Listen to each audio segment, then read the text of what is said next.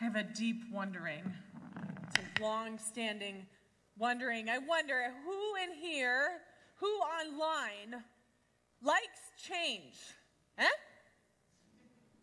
Well, this isn't going to work if no one raises their hand. Thank you, Nancy. Thank you. Anyone in here like change? I assumed that none of you would really raise your hand and say yes.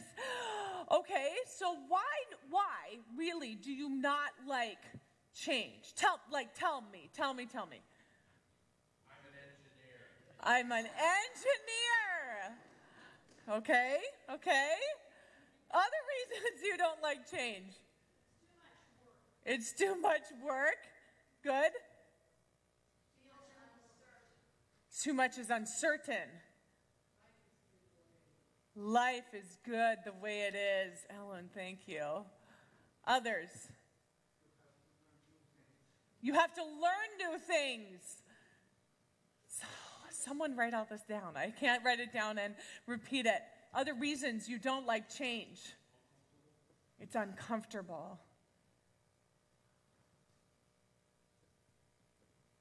Anything else? Habits. That's a good answer, John. Thank you.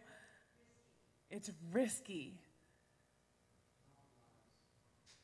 Compromise. Have you been reading Acts 15? Anyone else? Reasons you don't like change. Say it again. Fear. Yes, fear. Now I was wondering if anyone really does like change. I do wonder how you process, how you perceive the change in seasons. Not all bad. Barbara gives me a thumbs up. A change in your mood. That could be good. A change in your maturity. Or maybe even a change of mind. You see, change, it's hard, but it's also so good. Change is created by God for a reason. Change is in the very nature of creation, and we can say that change is in the very nature of being human. Our cells turn over every so often. Even our bones are different. The cells in our bones change. We are not like the same physical creatures that we were 10 years ago. We're actually even different physical creatures. Change. It is so hard, and usually we don't like it, but we are doing it like in this very moment. You and your body is changing. In this very moment, seasons are changing. Maybe in this very moment, your mood is changing. In this very moment, your maturity is changing. And maybe you have experienced in your life a change of mind, a change of heart, a change of soul. You may not like change, but change can be good. And here we are in our series in Acts, and I feel like most of what we've talked about in Acts is this change that has occurred again and again and again with the people of God. And then something takes place where the people all have to gather around and look at change. And so would you take out a Bible if you have one? If you don't have one, we conveniently place them in the pew or the chair in front of you. We've also conveniently put them on the screen. Byron does this so faithfully every single week, even when the preacher doesn't give him the text that he needs every single week, and he's so gracious to do it on Sunday morning. But we are in Acts 15. We are going to read verses 1 through 21. And as you listen, I want you to pay attention to a few things. The people groups that are there. And I want you to pay attention to this thing that they are gathered around. Acts 15, starting in verse 1, the title or the subtitle in my Bible says, The Council at Jerusalem. Certain people came down from Jerusalem to Antioch and were teaching the believers, unless you are circumcised according to the custom taught by Moses, you cannot be saved. This brought Paul and Barnabas into sharp dispute and debate with them. So Paul and Barnabas were appointed, along with some other believers, to go up to Jerusalem to see the apostles and the elders about this question. The church sent them on their way, and as they traveled through Phoenicia and Samaria, they told how the Gentiles had been converted. And this news made all the believers very glad. When they came to Jerusalem, they were welcomed by the church and the apostles and the elders, to whom they reported everything God had done through them. Then some of the believers who belonged to the party of the Pharisees stood up and said, "The Gentiles must be circumcised and required to keep the law of Moses." The apostles and the elders met to consider this question. After much discussion, Peter got up and addressed them. "Brothers, you know that some time ago God made a choice. God made a choice among you that Gentiles might hear from my lips the message of the gospel and believe. God, who knows the heart, showed that he accepted them by giving the Holy Spirit to them, just as he did us. He did not discriminate between us and them, for he purified their hearts by faith. Now then, why do you try to test God by putting on the necks of Gentiles a yoke that neither we nor our ancestors have been able to bear? No, we believe it is through the grace of our Lord Jesus that we are saved, just as they are." The whole assembly became silent as they listened to Barnabas and Paul telling about the signs and wonders God had done among the Gentiles through them. When they finished, James spoke up. "Brothers," he said, "listen to me. Simon has described to us how God first intervened to choose a people for his name from the Gentiles.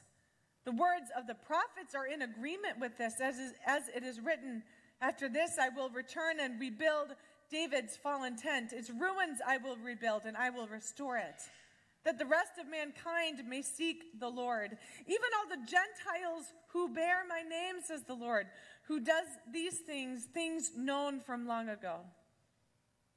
It is my judgment, therefore, that we should not make it difficult for the Gentiles who are turning to God. Instead, we should write to them, telling them to abstain from food polluted by idols, from sexual immorality, and from the meat of strangled animals, and from blood. For the law of Moses has been preached in every city from the earliest times, and it is read in the synagogues on every Sabbath." The word of God for the people of God then and absolutely right now. There are some things that we're dealing with here in Acts 15, okay? I'd like to distill it down to three things. We have a variety of perspectives. We have the potential for change, and we have a decision. There's a decision before the people. And I don't know about you, but when you put these three things together, you get cause for some serious disagreement. We don't know anything about this as church people, do we? We never disagree or argue.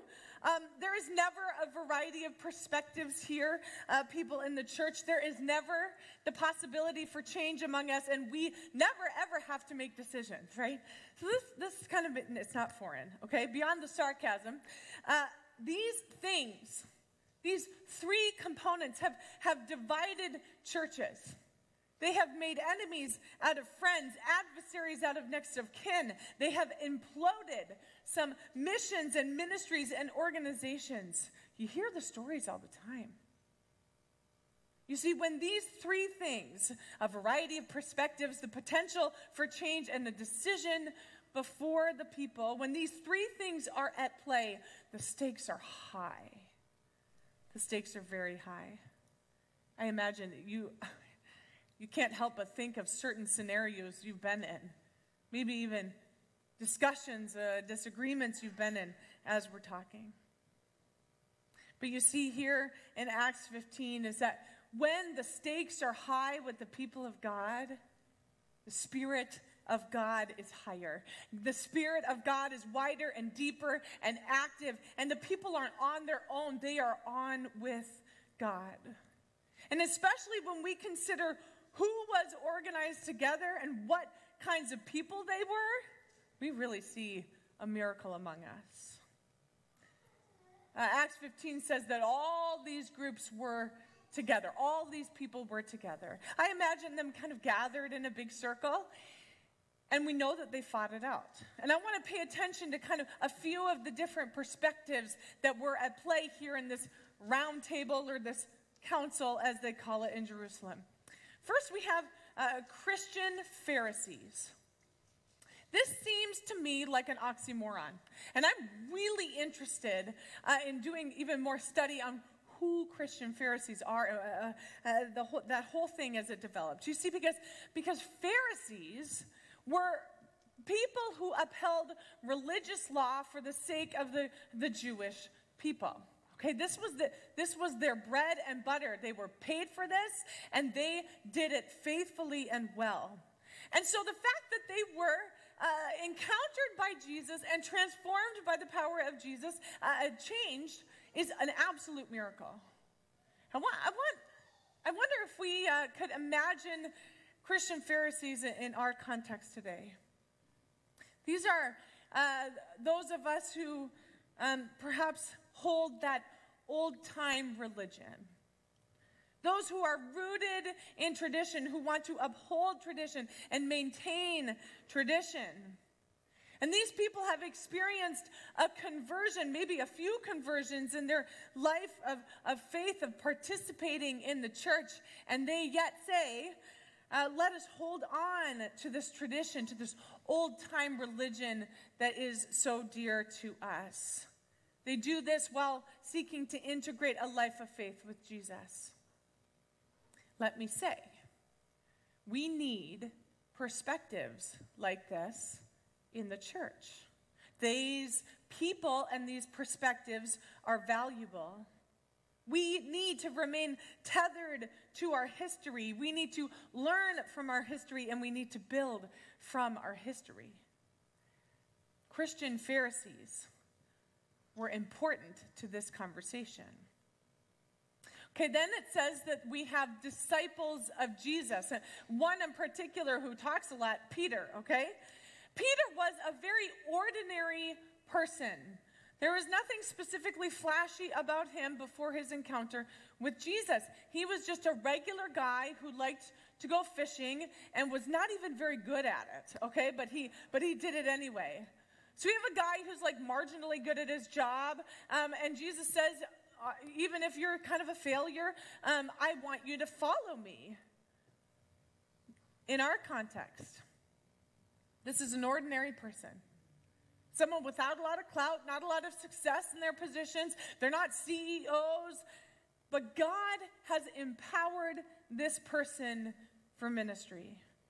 And God gave this person the opportunity for transformation. And this person, even if they didn't even fully understand what they were saying yes to, said yes, received the transformation. And that God walked along with this one long enough that they might be changed. And then given the keys to the kingdom of God. And then be told that on this Peter rock, you might remember this in Scripture, I'm going to build my church off of you. Peter was just an ordinary guy, and God decided to build the church off of Peter. He was a little rough around the edges. Maybe he didn't say things exactly the way he was supposed to say them. Maybe when you encountered him in the narthex, it was like, ooh, what's going to happen? But he was enthused to reach people. So enthused that he talks a lot about it. We need perspectives like this in the church. These are valuable perspectives. These perspectives help us move beyond our Christianese and our religious platitudes and help us get to the heart of the matter. We need Peter.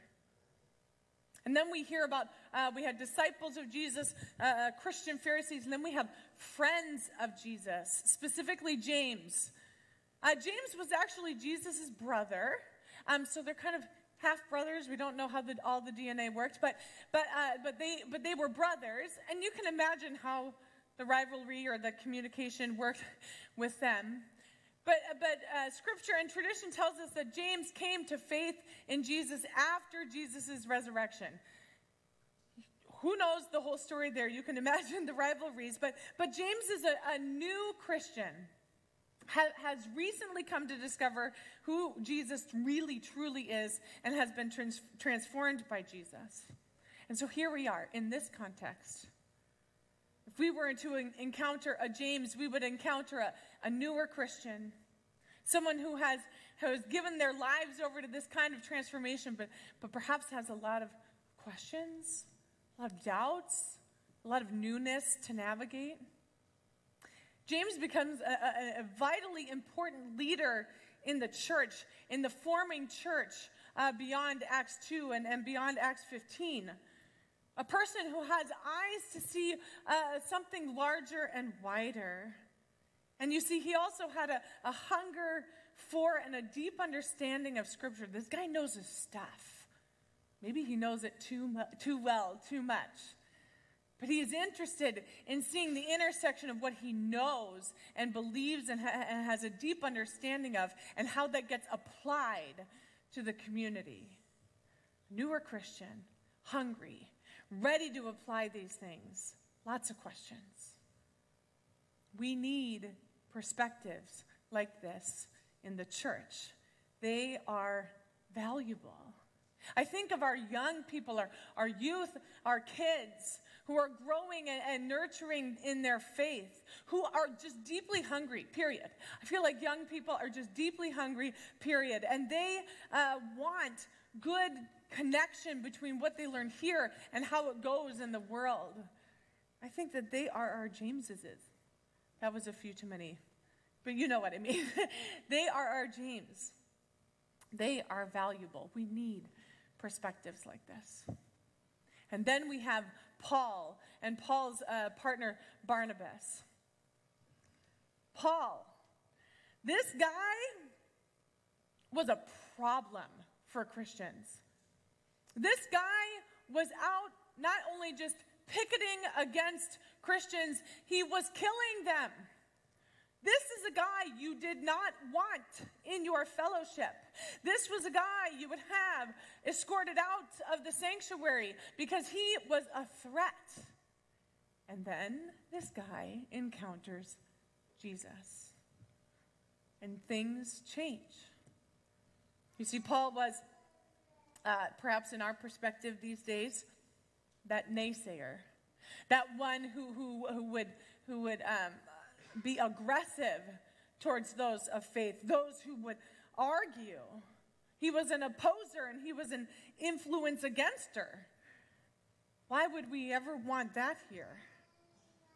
But then he meets Jesus and everything changes. And it's like everything on a drop of a hat is totally different. See, before his conversion, Saul was the most unlikely to do the will of God. And now, here he is, pursuing the will of God. We need perspectives like this. We need the perspective of even those who might have been against us before. You see, no one is outside of the reach of God, and we need that perspective. Now, these are just 4 kind of zoom-ins on the perspectives that we have a clue about. But it says in Acts 15:2 that there were many other apostles and elders gathered there. Perspective after perspective after perspective. And the variety of perspectives were all looking at one another. And there were a few things that bound them all together.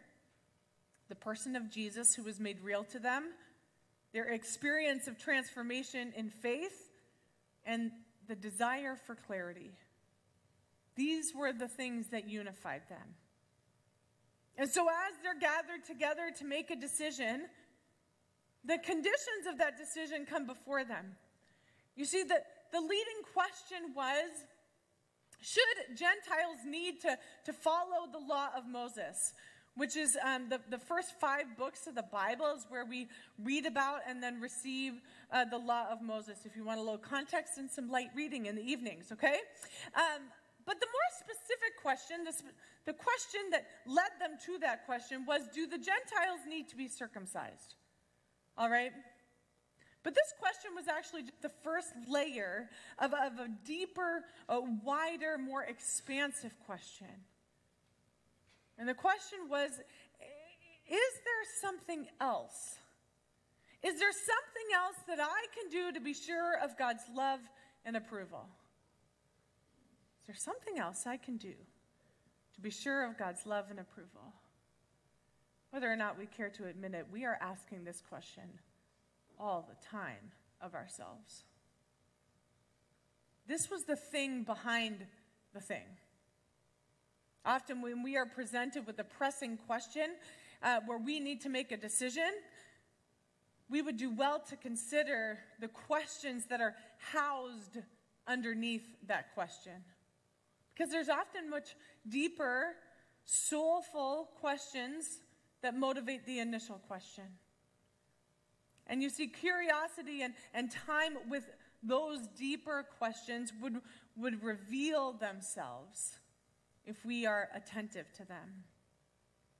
You see, what was tricky for those that were gathered all together with their perspectives was that the unconditional love of God that so many had encountered in the person of Jesus seemed in conflict, or at least very different than their relationship with God under the law. It was like, you can't put these two together, oil and water. How could they be reconciled? And so we need to look at the role of the law in relation to all these things before we get to even their decision. You see, God instituted the Mosaic law to preserve life and relationship with God and with self and with others. And it's called the Mosaic law because God gave this law to Moses. Maybe you're remembering this. Now, God gave this law to Moses on Mount Sinai. We read it in Exodus 19. And Moses walks down with the law. You might remember that. Okay.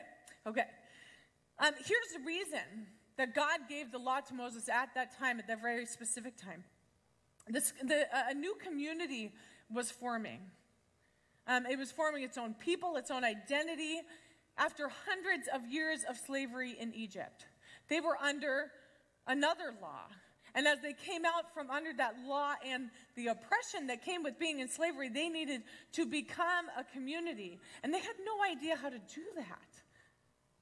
And so God wanted them to become something healthy and well. God wanted them to become a community with as much health and flourishing as possible. And so God gave them the law out of a deep and abiding love for them. God wanted them to experience the fullness of life that they could receive from God. God wanted them to experience healthy relationships. God wanted their love and affection. God wanted their safety and well-being. God wanted their interpersonal relationships to be mutually edifying, respectful, and honoring. And so God gave them the law so that things might go well with them. God was not interested in giving them the law to give them rules so that he can control them like little puppets. No, God wanted things to go well with them. That's what it says in Deuteronomy 12. Like a good parent or a good teacher or a good leader offers guidelines to those that they are entrusted with so that things would go well with those that they are entrusted with. Good humans don't create rules so that they can have control. Good humans don't do that. Good humans create rules and guidelines to care for the people. And a good God creates rules not to control but to care. So, some examples.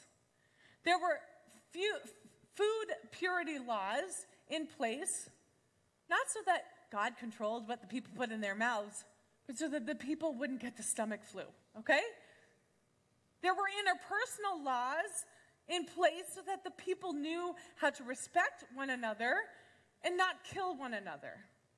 That makes sense to me.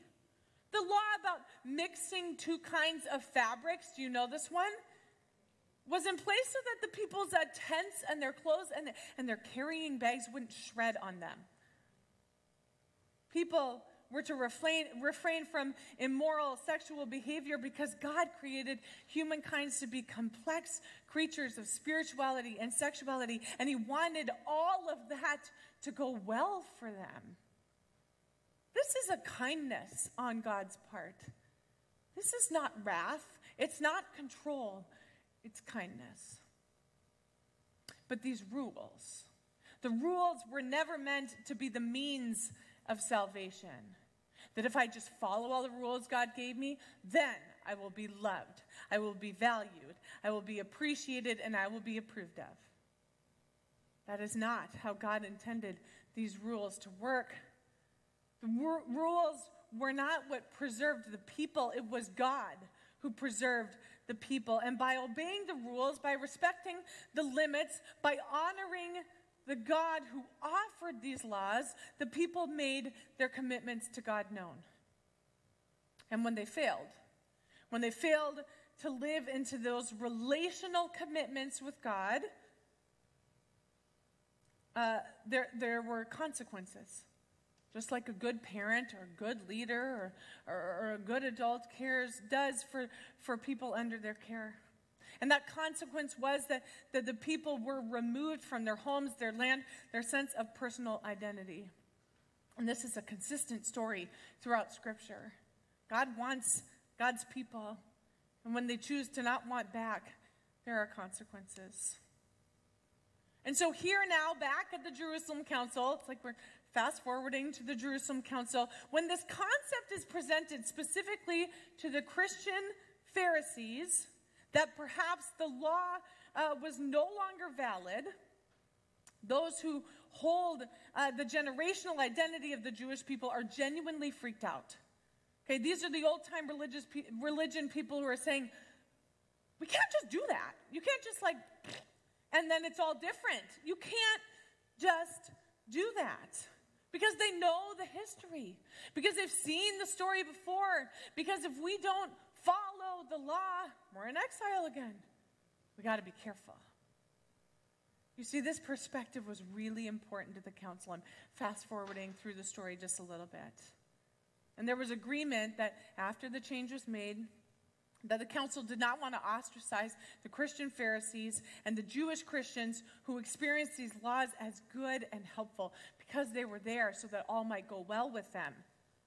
And so what happens is there's a compromise. Can you even believe it? They could compromise. And we read in verses 28 and 29 that there are included in the letter and in their decision some helpful guidelines for the people so that all would go well with them. Now I want us to go back to the question beneath the question beneath the question of the people who gathered there. Is there something else we must require in order to be sure of God's love and approval? Peter was sure of one thing, that requiring too much would not go well for the people. He says we cannot yoke those to the law that have never known it or never known that kind of life or rule because we can't even be faithful to the rule, he says as a Jewish man. We're not even good at this. Why would we require other people to be good at this? That yoke is too heavy to bear, Peter says. Remember, Peter had a lot of time with Jesus. And I can imagine he heard Jesus' words that's recorded in Matthew 11. And that Jesus' words were reverberating in Peter's soul as he spoke to the council. It's those words of Jesus' invitation, come to me, all you who are weary and heavy laden, and I will give you rest. Take my yoke upon you and learn from me, for I am gentle and humble in heart, and you will find rest for your souls, for my yoke is easy and my burden is light. This is a different yoke. The yoke that Peter is referring to here, that Jesus referred to in Matthew 11, it's not a single yoke, okay? A yoke is used usually on oxen so that they might pull something that helps in a field, okay? But that would be a single yoke. What they're referring to is a training yoke. You see, a larger, more experienced oxen would be yoked to a younger, training oxen. And the little ox would learn the ways of oxendom. I think that's what they call it. The oxes. The oxes? Yes, the oxes. No, maybe not the farmers, but this young ox would learn the ways of oxendom by walking along with the experienced ox. Okay? They were not trained by being whipped. They were not trained by being forced. They were just brought up against one of its own kind, one who knew what they were doing and one who didn't. And they were connected together until that young one gathered the patterns, understood the relationship of an ox to the land, of an ox and its responsibility to its master. And so that young one grew up under a yoke. And they learned from their larger, more experienced ox. See, now previously people were yoked to the law. But now people are invited to be yoked to Jesus. It's a very different thing. And this yoke is also so that things might go well for those who are yoked with Jesus. Being yoked to the law was so that things might go well for them. And now Jesus, it says, the fulfillment of the law, we are yoked to so that things might go well for us. So that we might learn the patterns of this Jesus. And you see, the yoke doesn't give you a lot of space. So oftentimes those oxen, they were bonking together. I can imagine the younger one constantly doing that. But this yoke is the thing that guides that young one along. That yoke keeps the young one close to Jesus, trains the young one in the ways of Jesus. And as we hear from Jesus' own mouth, ways of gentleness and humility, ways of rest and renewal. I wonder if the global church is going through a re-yoking. It has been examined that the global church, maybe even the national church, that we have been yoked to things that are not Jesus. We have found ourselves yoked to nationalism and racism and sexism, to power, to money, to control, and we've allowed those things to tell us what we want. We've allowed those things to direct us in the ways that we want them to go. Perhaps we've even yoked ourselves to the idea that grand visions and fancy strategy are the ways in which to be like Jesus, all the while ignoring an invitation by Jesus to be yoked to him. We as a church get to be yoked to Jesus. And you as individuals, me as an individual, we get to be yoked to Jesus. This is a beautiful invitation. One of the things beneath the thing here in Acts 15 is the evidence that those gathered were continually and consistently yoked to Christ. I think that's what we're seeing in evidence of their decision. We are seeing individuals who chose to be yoked to Christ, that their lives were patterned in such a way that at the movement of Jesus, these people responded. And when they were together to make a decision, it wasn't each person's opinion that took precedence. It wasn't their desire for power, for money, for control, for Jewish nationalism, for the Jewish race to be highest, for men to be the most in charge. It was actually the will of God that moved each of them towards one another and then towards a decision, because they were yoked. I want the same thing for this church, for this community. I want each of us to be so committedly yoked to Christ that when God invites change, maybe even a change that goes beyond our own opinion or perspective, we would be willing to follow Christ. We would be up against Christ. Maybe bumping up against Jesus. That feels uncomfortable, but we would still go. It's interesting that the variety of perspectives brought to the council, and then the variety of ways that this change that occurs is confirmed by the people there. They decide that there is nothing else that they want to require in order to receive of God's love and approval. They give some suggested guidelines on living into that love and approval, but they decide nothing else we require.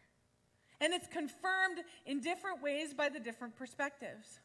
For Peter, when he is sharing, he says it's the work of the Holy Spirit that confirmed this in him. In verse 8, he says, God, who knows the heart, showed us that he accepted them by giving the Holy Spirit to them just as he did us. Peter, from his perspective, sees how God is bringing this decision about. Paul and Barnabas, Paul says that it was the signs and wonders that occurred along the way that made them consider a change. Verse 12, the whole assembly became silent as they listened to Barnabas and Paul telling them about the signs and wonders that God had done amongst the Gentiles through them. Signs and wonders, Holy Spirit. And then James. It was confirmed to James that this change needed to occur because of Scripture. Verses 16 through 18, he quotes, the rest of mankind may seek the Lord, even all the Gentiles who bear my name. He's quoting Scripture. He says history tells us this is the decision. Paul and Barnabas say the signs and wonders tell us this decision. Peter says the work of the Holy Spirit has already done this. And so here is why we come to this decision. I love that as this decision comes to a decision, we don't get the words, they made a decision. I mean, look, we don't hear it. But we do read in this letter that they write to announce to all the Gentiles about this decision. They say it seemed good to the Holy Spirit and to us. It seemed good to the Holy Spirit and to us. Those us's, yoked by Christ, attentive to the Holy Spirit's work, found change amidst a variety of perspectives and the pressure of a decision.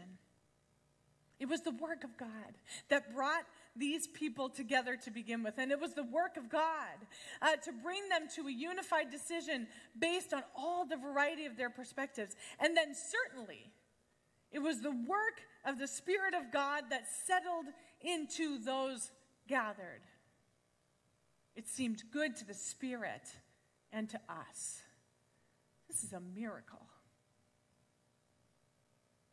I'm not totally sure of the specifics of change that we are congregationally being invited into, but I am sure that they are coming. And I am unsure of the specifics of change that present themselves to you each individually.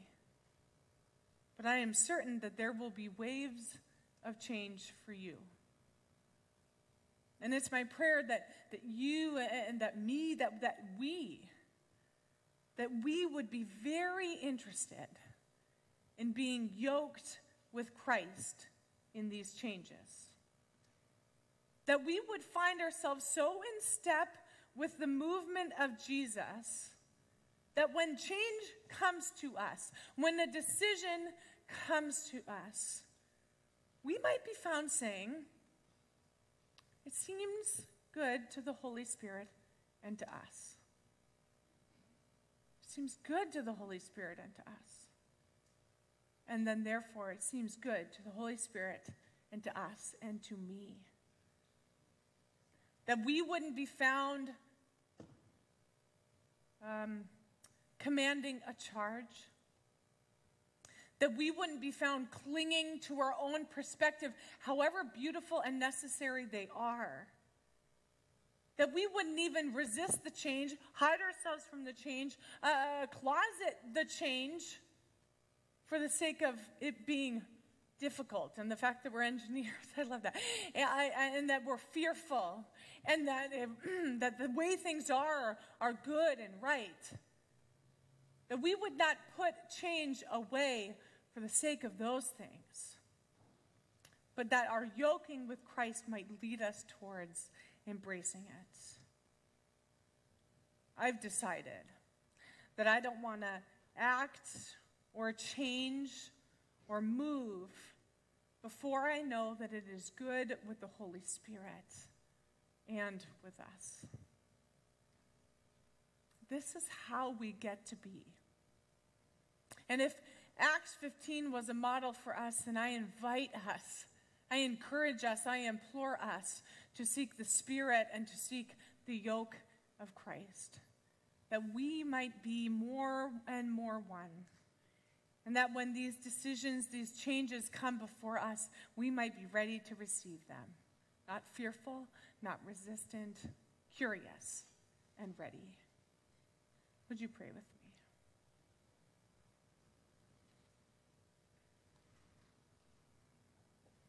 God, it's a miracle amongst miracles that we're even all in the same room. And I sometimes forget that you love it so much. And God, as we go to this communion table today, may it be that we are seeking a yoking. May it be another step forward for us in being yoked with you. Maybe even the experience of being jostled up against you. And may, through just receiving what you have to offer us, may we find ourselves compelled by the Holy Spirit to do what seems good to the Holy Spirit. And would we be interested in that? And so, God, we trust, we know that you will meet us in this meal, that you will love us through this meal, and that you will commission us by your great name.